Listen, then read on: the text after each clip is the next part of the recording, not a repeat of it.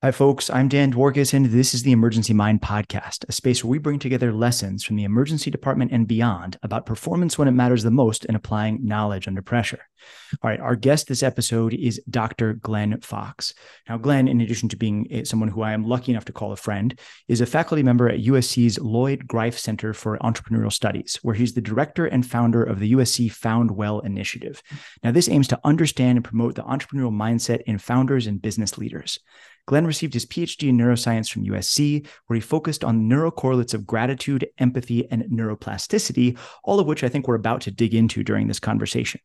Outside of USC, Glenn is the Chief Science Officer of the C4 Foundation, which serves to strengthen and protect Navy SEAL families, and he sits on the advisory board of the Flow Research Collective, which, in my humble opinion, is just plain epic.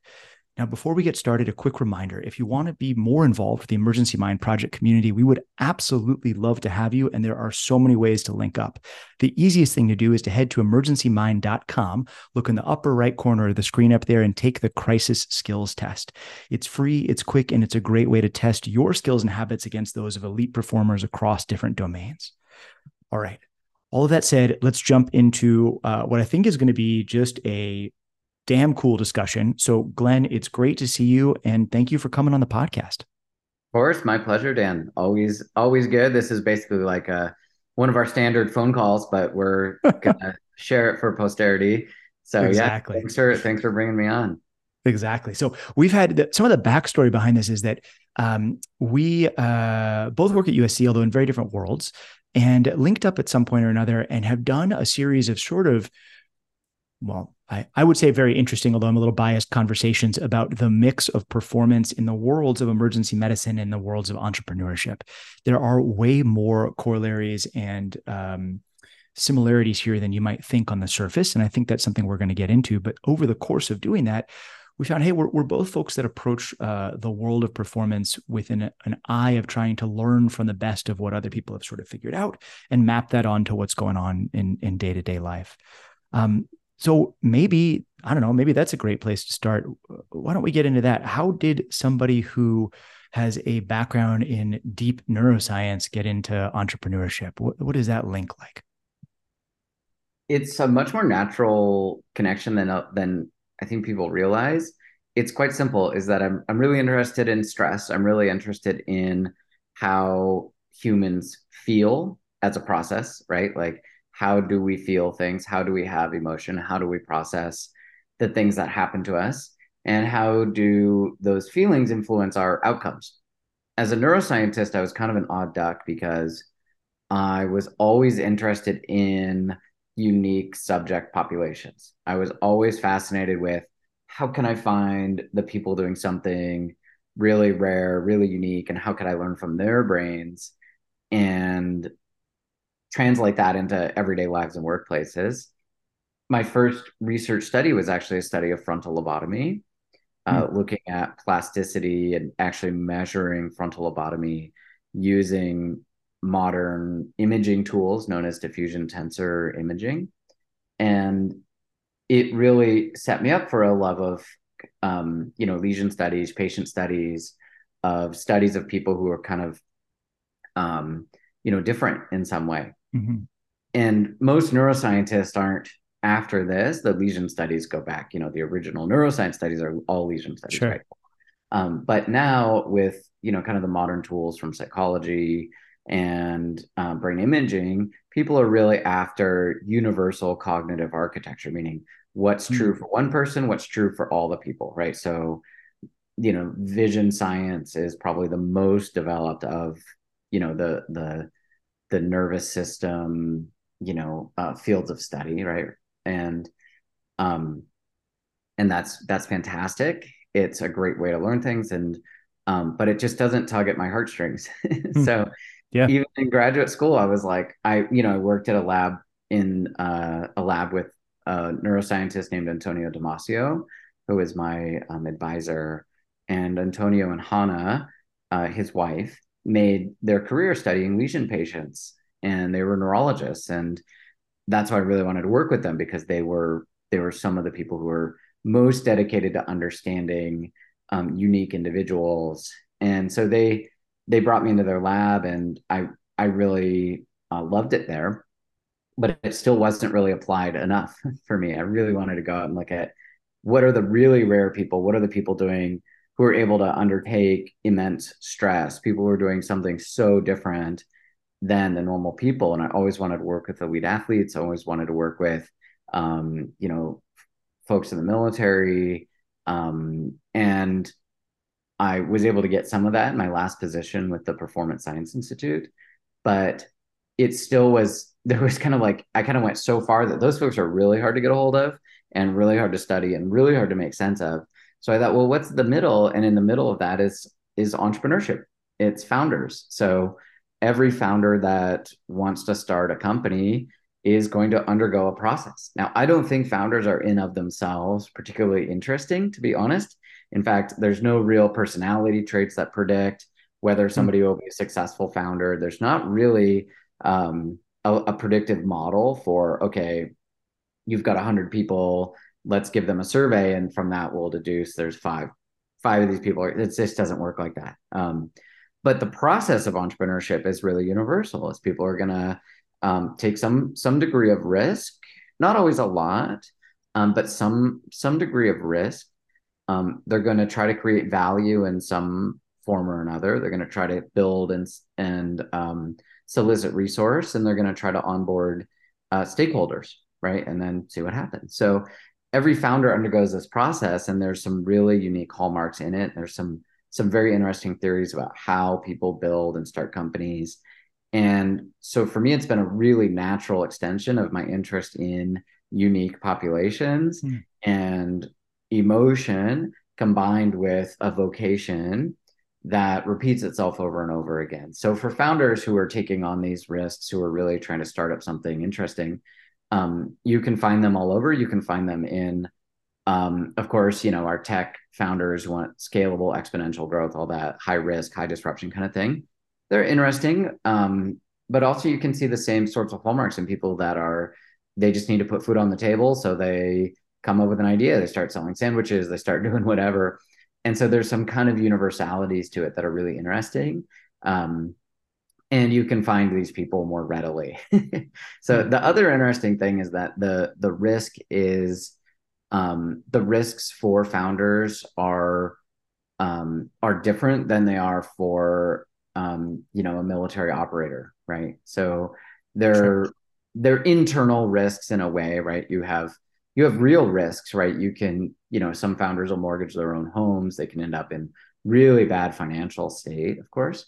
But the challenges are, how well can the mind handle the mind, as opposed to, you know, people training to become reconnaissance Marines, where it's how well can the mind handle the body, which is really super interesting. And some of those things translate and some of them don't, right? Mm-hmm. So I think it's really interesting to kind of move over to a set of task demands for founders that are entirely cognitive and affective at the same time. Hmm. So long Okay. story, I hope that clarifies a little No, bit.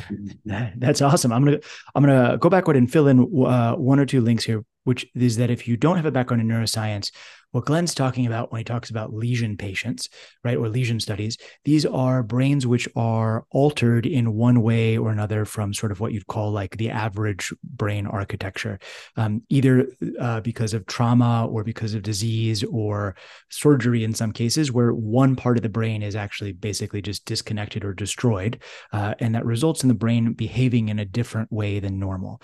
By a lot of classical neuroscience was done through experimentation by simply turning off in one form or another different parts of the brain and being like, oh, that's what that thing does, right? In a very sort of like roughshod manner. My apologies to my other neuroscience friends who are listening to my attempt to explain neuroscience.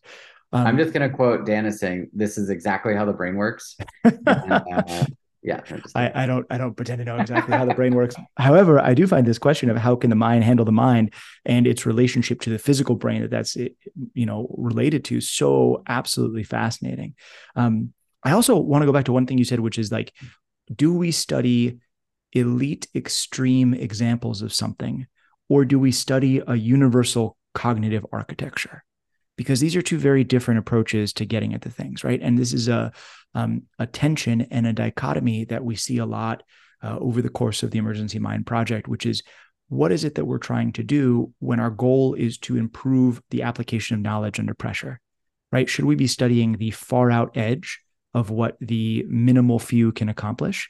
Or should we be studying what everybody can accomplish most of the time and pushing that forward a little bit, which is the right direction? It's sort of a false dichotomy. There's probably not a right direction, right? They both give you different things in different pieces, but it's worth calling that out in a way. Um, I guess I'd ask, like, when it comes to the ability of the mind to handle stress and the ability of a human to handle stress and pressure, and really, we're not talking about the physical body handling stress and pressure as much as we are, let's say, the ability to maintain high quality decision making over time under pressure, right? Whatever the mental task is, right? Mm-hmm. So the ability to make complex logical decisions well, or to make complex decisions under uncertain conditions well. What do we know about the universal cognitive architecture of that? How does that work for most people?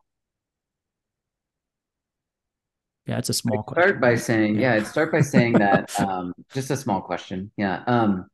No, I'd start by saying that we feel first and think second.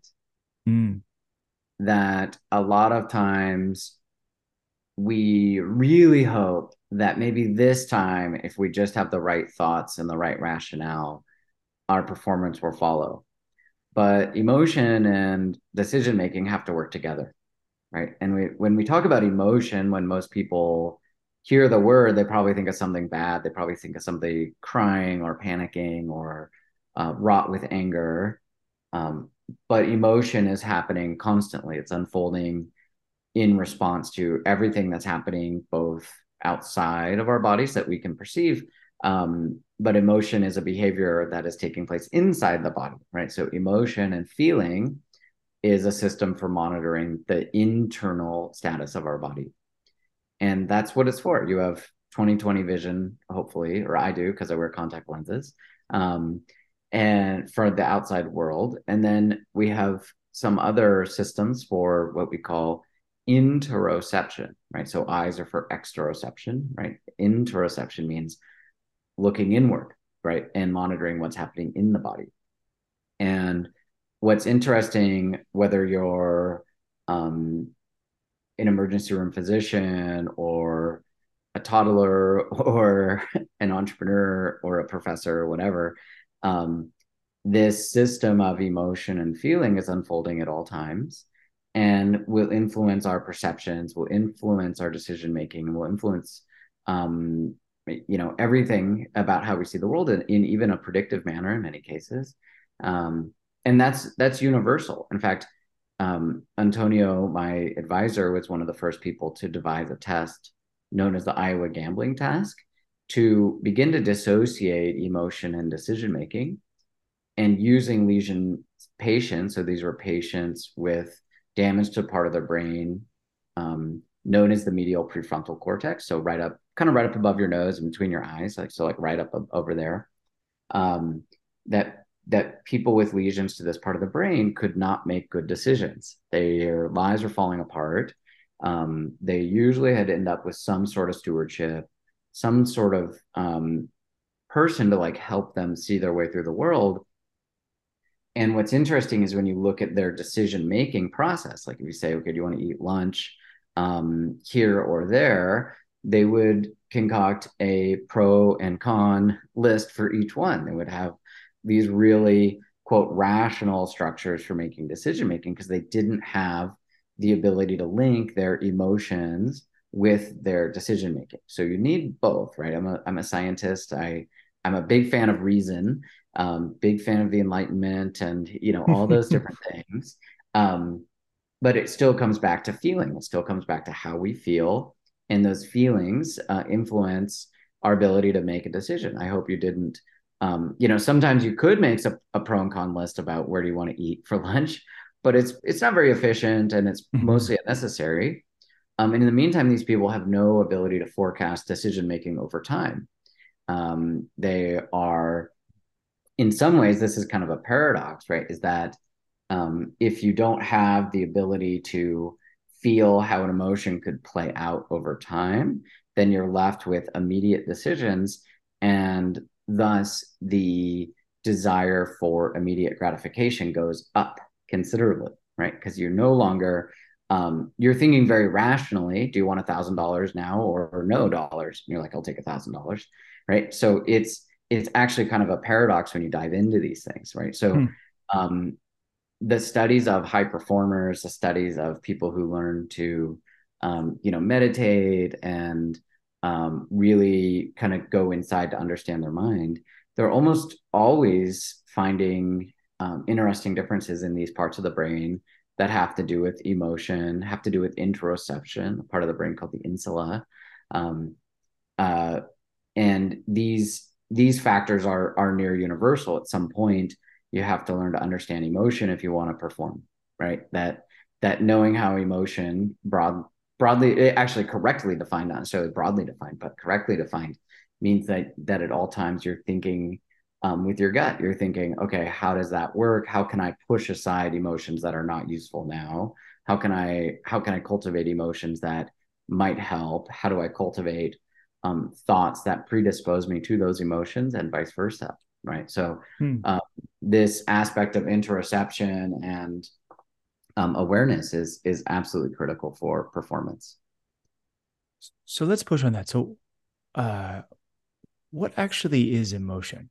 I mean, I know you said it's an internal scan system that sort of, interocepts what's going on, but I think for a lot of folks, sometimes myself included, like it's still like a little gremlin jumping around being like, do this. Right. So Mm-hmm. like what is emotion? What do we think that it is? How do we think that it works? Yeah, it's important to distinguish emotion and feeling, Okay. actually, right? So when we talk about emotion, at least in the laboratory and in my background and my training, emotion is a physical change in the body. It's a behavior. It's something that is measurable, not easy to measure, but is or could be measured through the release of chemicals into the bloodstream, right? It's the flushing of our cheeks, it's the dilation of our pupils, the sweating of our palms, etc. These are all the physical manifestation of emotion that we could essentially just call emotion. It's a behavior, it's a measurable behavior that is a change in our body state related to some change in our environment. And that environment can be, of course, the proverbial bear jumping out of the woods, but it could also be the email that reminds us of it, that feels like a bear, in which case triggers many of the same systems of emotion. And then those emotions are felt. Okay. And so what we Hmm. have is emotion being a physical change in the body that's constructed and it's based on estimates and guesswork. And it's always thinking about the future. Emotion is always have some prediction about the future. That's really what it's trying to do. And it's trying to kind of guess what's happening, right? So I'm kind of at the there's some theorists. I can provide you some links for more reading for people. Um, but then we also need a classification for how emotions are perceived, right? So if I'm saying, okay, emotion has some physical substrate, some behavior, um, then, okay, what does it mean to feel emotion? Well, the feeling is the hidden conscious perception of emotion. So feeling is a verb related to feeling emotion. So it's the sense of, oh, what it feels like to be grateful, right? And that's the part that's hidden and personal for each of us, right? So I don't really know what fear might feel like to somebody else. I know what it feels like for myself. We may be able to measure some of the substrates of fear, but using those substrates to predict a specific type of feeling, or even to say, oh, this brain region is active, therefore this person is feeling fear, is a really tough one, right? So feeling is the part that like we keep hidden, that is very hard to interrogate, and very hard for us to sort of say we understand what a feeling is to another person. It's all going to come down to probabilities. Um, but this is what we mean to say emotion is sort of the process of our body changing in response to stimulus, and then the feeling is the awareness of certain emotions. We don't necessarily, this is where it gets weird and it gets a little fuzzy, and I know we all love buckets, like that's a feeling, that's an emotion, but then we go into moods. Well, okay, where's a mood? Like, what is this? What are some of Sure. these terms we have? It gets harder to define, but by giving us some fuzzy boundaries between these concepts, it gets more clear to say, okay, this is what we mean by emotion, right? Okay. Um, yeah. So let me see if I understand this, to boil this very slightly, which is that there's some change that I or my body perceives. And that could be a small change in the pattern of, the wave I'm looking at when I'm surfing, or the way my opponent's weight shifts in jujitsu, or something bigger than that, or who knows. And there's some um, unconscious or hidden from conscious computations going on about what that signal means in terms of my likelihood of success or failure at some goal. Mm-hmm. And then as a result of that computation, the bubbling up of that knowledge to the conscious, towards the consciousness of my body, is a series of physiological changes, which we're going to package into what we'd call an emotion. Right. So these are the things you listed, Yep. like the physiological changes, chemical, cascades, all of this stuff. Then I'm, and again, sincere apologies to my neuroscience friends. Then some other version of me is looking at that list of things that's happening and comparing it to some other list and goes, oh, that's fear, or oh, that's excitement, or oh, that's, I'm not really sure. Maybe that's like a little bit of both, right? You're looking at like a sort of a Mm-hmm. recipe of what you're cooking in there. Is that like That's not really bad. Yeah, rough? totally. Okay. Yeah, I would say what gets weird is the feeling part, right? Because then we're talking Mm, about consciousness, sure. and it's just mysteries all the way down, right? Yeah. And so what you have is kind of what I've sort of landed on is you've had some version of a self, right? A concept of who Dan is, um, and what it means to be Dan, your autobiographical history, and your everything that is your essence. And that essence is what feels the emotion. And that's where you're going to be slipping into talking about Sure. consciousness very quickly. Sure. All right. We So got to we take a don't half step necessarily back need to here. go Yeah. we don't necessarily need to go into that. Some great reading. So again, knowing my biases. So I'm a student Sure. of Antonio Damasio, who has been at the forefront of these things. There's some modern theories coming up too that I think are really really interesting. My research is focused on something called the biopsychosocial model, which looks at behavior of the heart under stress. Hmm. Um, and so we can dive in. I hope we do, but I want to zoom up on one of your summaries. So you did the nice summary there. What I want to kind of highlight in a practical sense is like what it's like to learn something, right? Like Hmm. if I'm in the emergency room with you, um, obviously somebody's going to like if I'm there act, sitting in your shoes. First of all, bad things are about to happen. Like it's not going to work. I have no idea. But even if you said, "Hey, look, here's the 10 things you got to look out for," right? Um, I could go through that list of things, but you are going to see them and feel them immediately, Sure. right? Like you're going to be clued into, oh, you're before you even know it, like, oh, check this. This is what's happening here. And that system of learning, this goes really well into intuition. Hmm. Um, and was it Gary Klein with Sources of Yeah. Power? Hmm. I think you're the one who recommended that book to me. Oh And yeah. The he talks recognition prime decision making. Yeah, exactly. exactly. And so that's perfect handshake with this theory. Mm. So if you are into that theory, this is a really good handshake for that because it's kind of removing sort of a cosmic essence and just saying, no, we actually learn through feeling, we learn through emotion, and our emotions and our instincts often precede our ability to reason through that. So one of the things about these tasks where they measure decision making and risk, um, namely the Iowa gambling test that I referred to earlier, is that as people are learning to get good at this process, learning to get good at the game that they're playing, people's strategies for winning the game improve before they have a conscious feeling of the emotion of what leads to optimal outcomes. Okay, so in other words, let me put that in even more plain English is that people know what to do before they know what to do. They know what the right Mhm. decision is before you say, why'd you choose that card? Why'd you choose this? Why'd you choose that? And as people are like, I don't know, I just kind of feel it. And then subsequent to that, or after that, they will go, oh, I figured out these two decks are work. So you're actually, these two decisions tend to play out better. And you're actually, your decision making strategies improve before your actual awareness and quote reason for choosing those things does.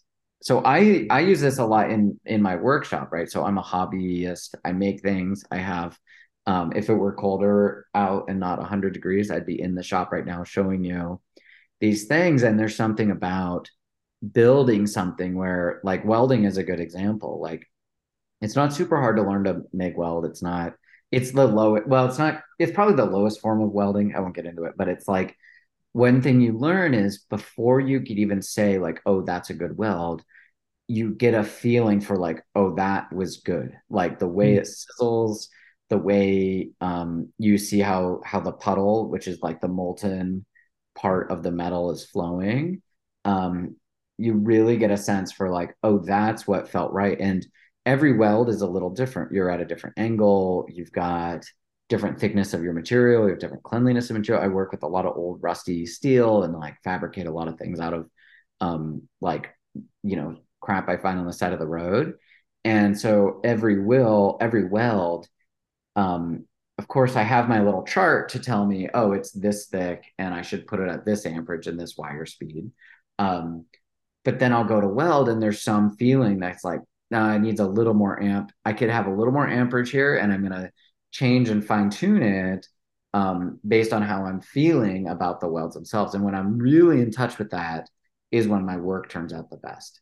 Yeah. Um, I surfing is think a good it's, example too, right? Like, yeah. even when you're like, you see the swell coming in, and there's once when you're good, and you're like, oh, it's coming at this angle. I know, okay, here's how it is. But as you're kind of learning, you kind of get a sense of like, oh, I can paddle for this one, or oh no, I'm too far outside, or oh, I'm about to get buried. And what you're learning is that instinct for how fast to paddle, where to situate yourself. And after you've developed, it's actually easier to say, oh, I'm going to angle this way because it's going to break this way. And that process of learning is really about feeling what it's like to have the wave throw and push you forward. Right. So Mm. this is the thing about emotion and decision making I find most interesting is this process. Yeah. Hmm. There's so much in there. I mean, uh, first off, this is like the 10th time I've probably said this in the podcast, but if you are in any one of these worlds, you need to read the Klein and Kahneman paper of Failure to Disagree, right? Where they dig a lot into this idea about like what we're saying, because what's really interesting to me is like, okay, so let's take for granted just for a second the idea that there are incredible architectures of computation going on under the hood here a little bit, and they're going to nudge you towards pattern recognition, and they're going to nudge you towards knowledge in the form of emotional decision making, in large quotes around that, that like are going to guide you before you might have a conscious ability to name the factors that explain that, right? But what's interesting in there is that we used the word improve, right? We said that your skill at the Iowa gambling task improves. So I think what we really mean by that is that you drift in a direction based on what you're understanding about the underlying reality of the game that you're playing. So that's an improvement if your next task requirement is in the same world as the task that you just learned in. It's actually Mm-hmm. to your detriment in some sense if the world has changed a little bit around you and you don't realize it. Right. Mm-hmm. So, one of the big underlying questions about this when we get back into the realm of crisis and emergency is what kind of a world am I in? Am I in a part of the world that is predictable and related to prior experiences, or am I in a world that's really not? How much can I rely on that? And how much should I, sort of choke back a little bit on the pattern recognition that I have versus let it fly? And I think that's a continual space in there. I also think it's worth saying that problem we hit here a lot is how do you teach people to do some of these things? right? Because there's a missing step other than like there's a way of teaching which is just slam your head against the wall a million times until like you bounce off and you're like, oh, okay, you're right, I get it, I should do this. But presumably if you weld like that, you will catch things and maybe yourself on fire, right? You have to learn how to weld by studying the structure. I mean, I don't know how to weld clearly, right? Like we're just throwing out examples that I don't know, but certainly in jiu-jitsu, if you just throw yourself into a wall over and over again, you get hurt, right? Maybe somebody else gets hurt too. Why are you wrestling a wall? I'm not sure, but yes. Ah, exactly, right? You'd be surprised. But the idea is that like you have this sense of, okay, well, here's the underlying reality that I understand and can feel even if I can't explain, but now I have to transfer this knowledge to somebody, Mhm. right? So I have to make it explicit in order to say what you described. Like, well, you got to understand the amperage, you got to understand the thickness of the material, all this stuff. So there's these two levels that we're playing this game at. One is what's the world? How do we learn it? And the other is what's the world? How do we teach it? Yeah. Well, it goes, I mean, it fits well with your book, right? Going back to first principles, like working on mental models that are flexible Mm-hmm. and adaptable, right? So Sure. for founders, one of the hallmarks or predictors of founder failure is the ability to stick with a goal and not keep exploring things, right? So founders are by definition explorers. They're trying to find, oh, this is a source of value that is untapped, and really love being in that creation, idea generation, R&D mode. And this is often a red flag for a lot of investors who are like, no, you've got your thing, you've got to execute it now. We got to find out what's going to happen. Mm. You really spend all your time on target on this thing, right? So this whole domain of study, transfer of learning, is a massive area. I think it's Sure. partly why, like, and those stories not finished on this at all, but the like virtual reality as a training device, right? Mm. Mm-hmm. Um, like there were a few years ago all these stories about NFL quarterbacks using VR to learn to read the defense and all these things, Sure. and you got to think like, well, if that had really scaled according to the promises of it, it'd be everywhere by now, right? Maybe it would. I mean, maybe it would, maybe it wouldn't. But it's really hard to get something to translate from one thing to the other. I mean, Mm. look at we were fortunate. We hosted Alex Honnold, the rock climber, for an interview a few years ago, and it's not my best interview I've ever done. But I really loved getting to know Alex. He's just a fantastic guy. But they say, oh, Alex Honnold doesn't feel any fear. But you certainly feels a lot less fear than anybody would while free soloing. But he clearly has fear for personal relationships. He clearly has the same fear for vulnerability and Sure. emotion. So you're never free of one emotion. You're like, I've conquered my fear in this area. For instance, I'm a professor. Public speaking doesn't really, it gets me excited. I love Mm-hmm. it. I'm Sure. never numb to it. I'm nervous before every single class period. If it's 50 people or 30 or 150 or 300, I'm always nervous before public speaking, but that's part of what gets me excited about it. That's how I know I'm going to give a good lecture. Is like, yeah, I'm like, all right, I'm feeling it. Let's do this, right? And that would scale perfectly well to I would be fine speaking in front of any number of people. I mean, depending on the topic, of course, but it would just get me excited. The more the merrier at this point, right? But if it came down to negotiating with my boss, or doing some of my consulting work, and trying to drop contracts, and like I still have those fears of insecurity of, do I have some Right. imposter syndrome here? What is a neuroscientist doing as a business school professor? Like, Mm-hmm. what am I doing? What do I offer? And so those aspects of self-doubt are Mm-hmm. um, always available to us. that's, that's and such a that's such a kind and kind way to put that. Yeah. yeah, right, why not? What you should have these self-compassion is I think Yeah. our greatest superpower. But so this is the thing, is like, this is what makes it so amazing, right? Is like, you're never free from emotion, because it's baked into us. You wouldn't want to be. And then there's weird things, like this is what makes this stuff so fun, so awful to study, is like, but then again, there are times when we have the right analogy that things do kind of unlock, right? Like, uh, Mm-hmm. for me in my studio, um, this summer I spent like installing a really complicated stereo system in my old truck, and it involved fabrication of wood, metal, fiberglass, cloth, like doing all kinds of new techniques that I'd never really done before. And I had a friend who's like my woodworking mentor, and he's way more skilled than I am when it comes to like making a doing a glue up, making like Hmm. perfect squares, which is all it is. Um, and this was not a perfect square opportunity. These were all multi angles. There's no math that we're going to use to solve this.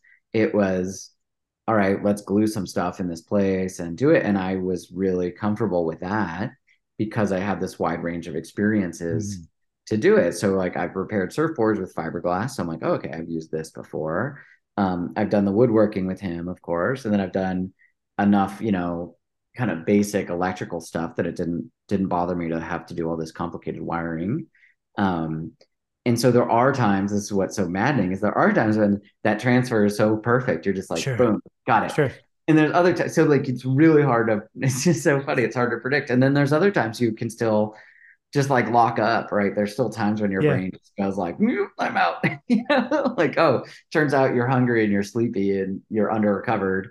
And that also has a strong bearing on how you're going to perform, So these are slippery, these are really slippery topics. But that's Yeah. the fun part to me is like the more you can use the wide range of experiences we have, the better, Mm. right? So coming from, neuroscience, even when I was a kid, I don't know if you knew that about me, but I was a child actor. I was in Back to the Future 3 when I was a kid. I did Uh, not know that. Yeah. yeah. So like I used that experience of being on Right set on. was when I was 7, being on the set. And I talk about this with my students last week about how that really taught me what flow state looks like. That really Huh. taught me what it's like to feel like the thing I'm doing, the thing I want to do, and the thing I am doing are exactly the same. And it really just was this fantastic lesson. I was just really, really, really lucky to get that part because it taught me that lesson Hmm. forever that like, if you know exactly where you want to be and you actually get to do that, like how good that feels and how that's something Mm. worth really chasing. So I've Yeah. always been in pursuit for that, and becoming a professor was the much harder it turned out than getting a line in a movie. Um, but at the same time, I feel that too when I'm teaching and I have a great lesson. I'm like, that's exactly where I want to be, Yeah. Um, and so I mean, Glenn, that's the upside of this, right? Is like yeah. learning to use your heart, literally use your heart to guide goal pursuit, to guide how we Mm. make decisions, to say, well, that really makes my heart sing, right? As corny as that can sound, like that's honestly, if I had a superpower, it's like um it's really listening to that, even listening to negative emotions like envy, when I'm like, dang, dude, how did you do that? Like, I really wish I were there. And going, oh, that's something. Like, I just hit something. Like, what do I do to get that? Am I willing to make the changes? Can I sacrifice the things that are comfortable now to get to that? Right. And so I think that's really the Mm. basic question that I've been answering in my career. And I've been lucky, it's certainly not a done deal at all. And kind of at a crossroads trying to figure out, what role I want research and practice to play. I know you and I are really similar Sure. in that, right? Of like, well, I have the skills. What am I doing to use and honor the degree I worked so hard to get? And sometimes feeling like I'm way behind. Um, and I think be a part of that's just being a adult and balancing real world. I have a son and trying to keep everything happy Sure. at home. It's a different math if it wasn't for that. But that's really, to me, is the heart of emotion, is like really learning to listen to your heart, like Hmm. literally learning to listen to the signals that tell us when we're going towards something that feels really lined up with who we want to be and where we want to be and what we want to be doing. Man, I love it. Glenn, thank you so much for that. I have like so many other thoughts on this. I think though the biggest thing that I'm hoping we can do for the last few minutes of this is just Can you talk to folks about gratitude? Because Yeah. I'm just gonna You I'm said just a gonna few leave it at minutes. that Oh and open it man. up. Yeah, I Yeah, know. Well, let's it's go. already been going. It's crazy, but like, It's tell me about gratitude. Oh geez, it's the thing, man. It's the thing. It's a skill, it's a muscle, it's a feeling and an emotion. Um, so I became interested in gratitude because I was really interested in studying religion and philosophy as an undergraduate. Um, I was reading all these things and particularly diving into a lot of like Eastern uh, writings and doing my own meditation. And this is in the early 2000s before it was cool. And it was cool for some, but it wasn't cool for a college kid to like tell your friends like, you guys go out, I'm gonna meditate and journal. I should have done a little more of that, by the way. I overcorrected a little much. There's a golden mean to all this, of course. Sure. Anyway, so but enough of that. So gratitude was like this thing, this signal that just kept hitting. It was like gratitude, gratitude. And I just started reading more about it and really starting to go deeper and deeper. Like, so okay, you've got all the philosophies, you have Cicero saying gratitude is not just among the virtues, but the mother of them all. And you have Adam Smith, who said gratitude is like basically the foundation of a healthy society and civilization. And then onward, right? You have, all these different platitudes around gratitude. And when I was looking into it, there was like nothing on how it worked in the body, like what actually happens when we feel grateful. And so that's where I decided to set up camp. So I really wanted to investigate that niche. Nobody studied gratitude at the time. Luckily, Antonio was like, "This is cool. Let's do this. This seems really interesting." Whereas every other potential lab, they're like, "Nobody studies that. Don't waste your time." And so I dived in, and so what I've really found is that gratitude is it's absolutely a skill. It's a skill. It's a disposition. And it's really a thing that like it really does help with resilience. It really does help with performance. Like the more we can be grateful for a challenge, the more we can be grateful for something that we have to learn that we really didn't want to learn, right? The more we can be grateful for experiences we really wish we didn't have to go through. I was working on my dissertation on gratitude while my mom was dying. Mm. And I had this kind of really weird experience because I was studying this emotion and this practice and this framework that has so many manifestations in our health and on our philosophies.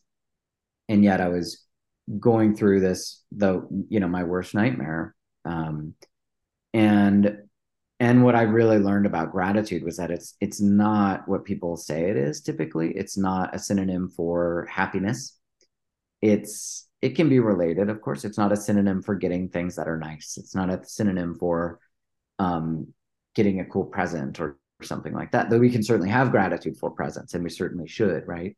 But what I really learned is gratitude is a not too distant cousin to pain in its own way. That gratitude is often a feeling that happens when our own deepest dignity is respected and seen that when somebody really sees us and says, "Hey, I think I can help with something that you're facing," those are often the deepest experiences of gratitude that we Mm. can have. And they're motivating and they're powerful. They're not the same as just being happy. It's not the same as um, eating ice cream or something. Though we certainly can have gratitude for ice cream, of course. Sure. Sure. But that's what I've learned about gratitude is that when you're really fostering and practicing and working on this feeling, it's a very complicated, very slippery feeling. But the more you start to see it as a vehicle for calm, for contented, and for motivation to be Mm. close to others, and also for the various ways in which our own dignity can be recognized and the way we can share humanity with others through gratitude and through recognizing others. This is where you get those really powerful upward cycles. Yeah. And so that's that's my perspective on it. It's interesting, it's sad my mom didn't make it long enough for me Mm. to see me complete my dissertation. So of course it was really tough to defend and just be like, well, there's one person here who would have really liked this, Yeah, man. and but I carry that legacy because I've carried this incredible lesson of Sure. course being so grateful that I had such a good mom. Um, but also that, like, what gratitude really does, it's not what people say it is. Look, if you want to put it on a tapestry next to your live laugh love posters, then awesome, like, of course, let her rip, right? But it's what we're gonna have, I think, because gratitude is having such a moment. Sure. I really want to step in front of the cynicism that's going to come. Sure.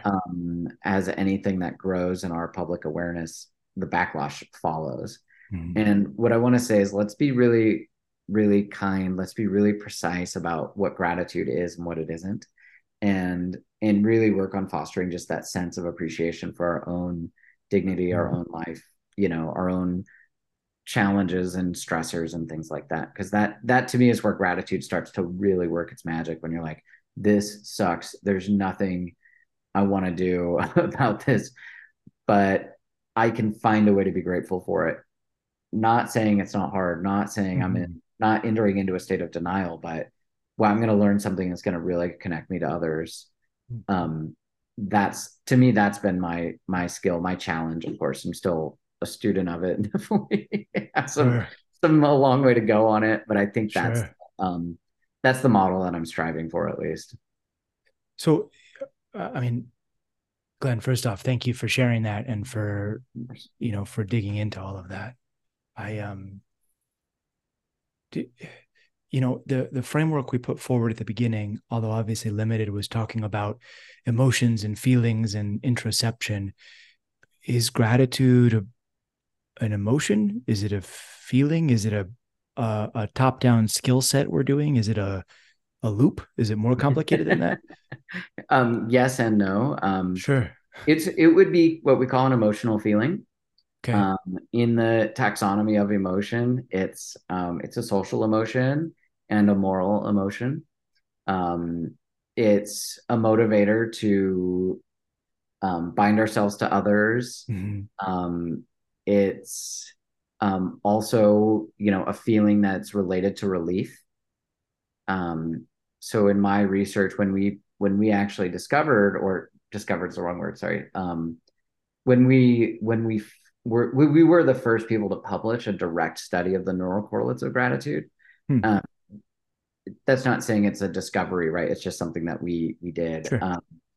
But we saw that the brain regions active were for those associated with interpersonal bonding and joy, right? So it's a cycle, it's a behavior, it's a lot of things, right? It's a moral motive, um, in you know kind of the affective neuroscience, meaning the neuroscience of feelings.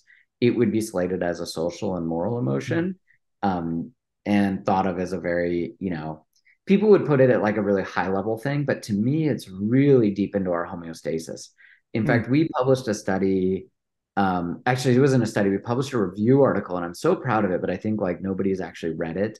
It's with a student I was working with, named Max Henning, and we posited an evolutionary role for gratitude, linking Hmm. back to opioids, right, or endogenous opioids, showing that um, there are receptors in our skin that code for human touch, Hmm. right, and they're really tied to these social systems because um, as we kind of reason that in the grasslands, if you're covered in ticks, you have this allostatic burden all the time, right? So if you look back to our ancestors, um, moving into the grasslands where you have all these burdens and all these what we call Sure. allostatic burdens that you can't reach, what do? You need somebody else to get them, Sure. right? And that's part of why there's a whole host of research on this and theorizing about why it feels so good to be touched Hmm. and why being touched makes us want to touch other people has to do with the lessening of the allostatic burden of having these parasites on us, Mm. right? And what this creates, like, is systems for social currency, right? For hierarchy, for working with others.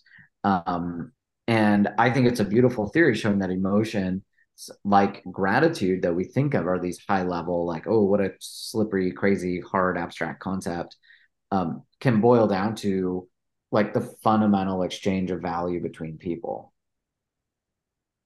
So interesting. Essentially, put it in print, but I Yeah, think it's a really good case. I just have to be, a scientist still and say like of maybe, course. No, of course.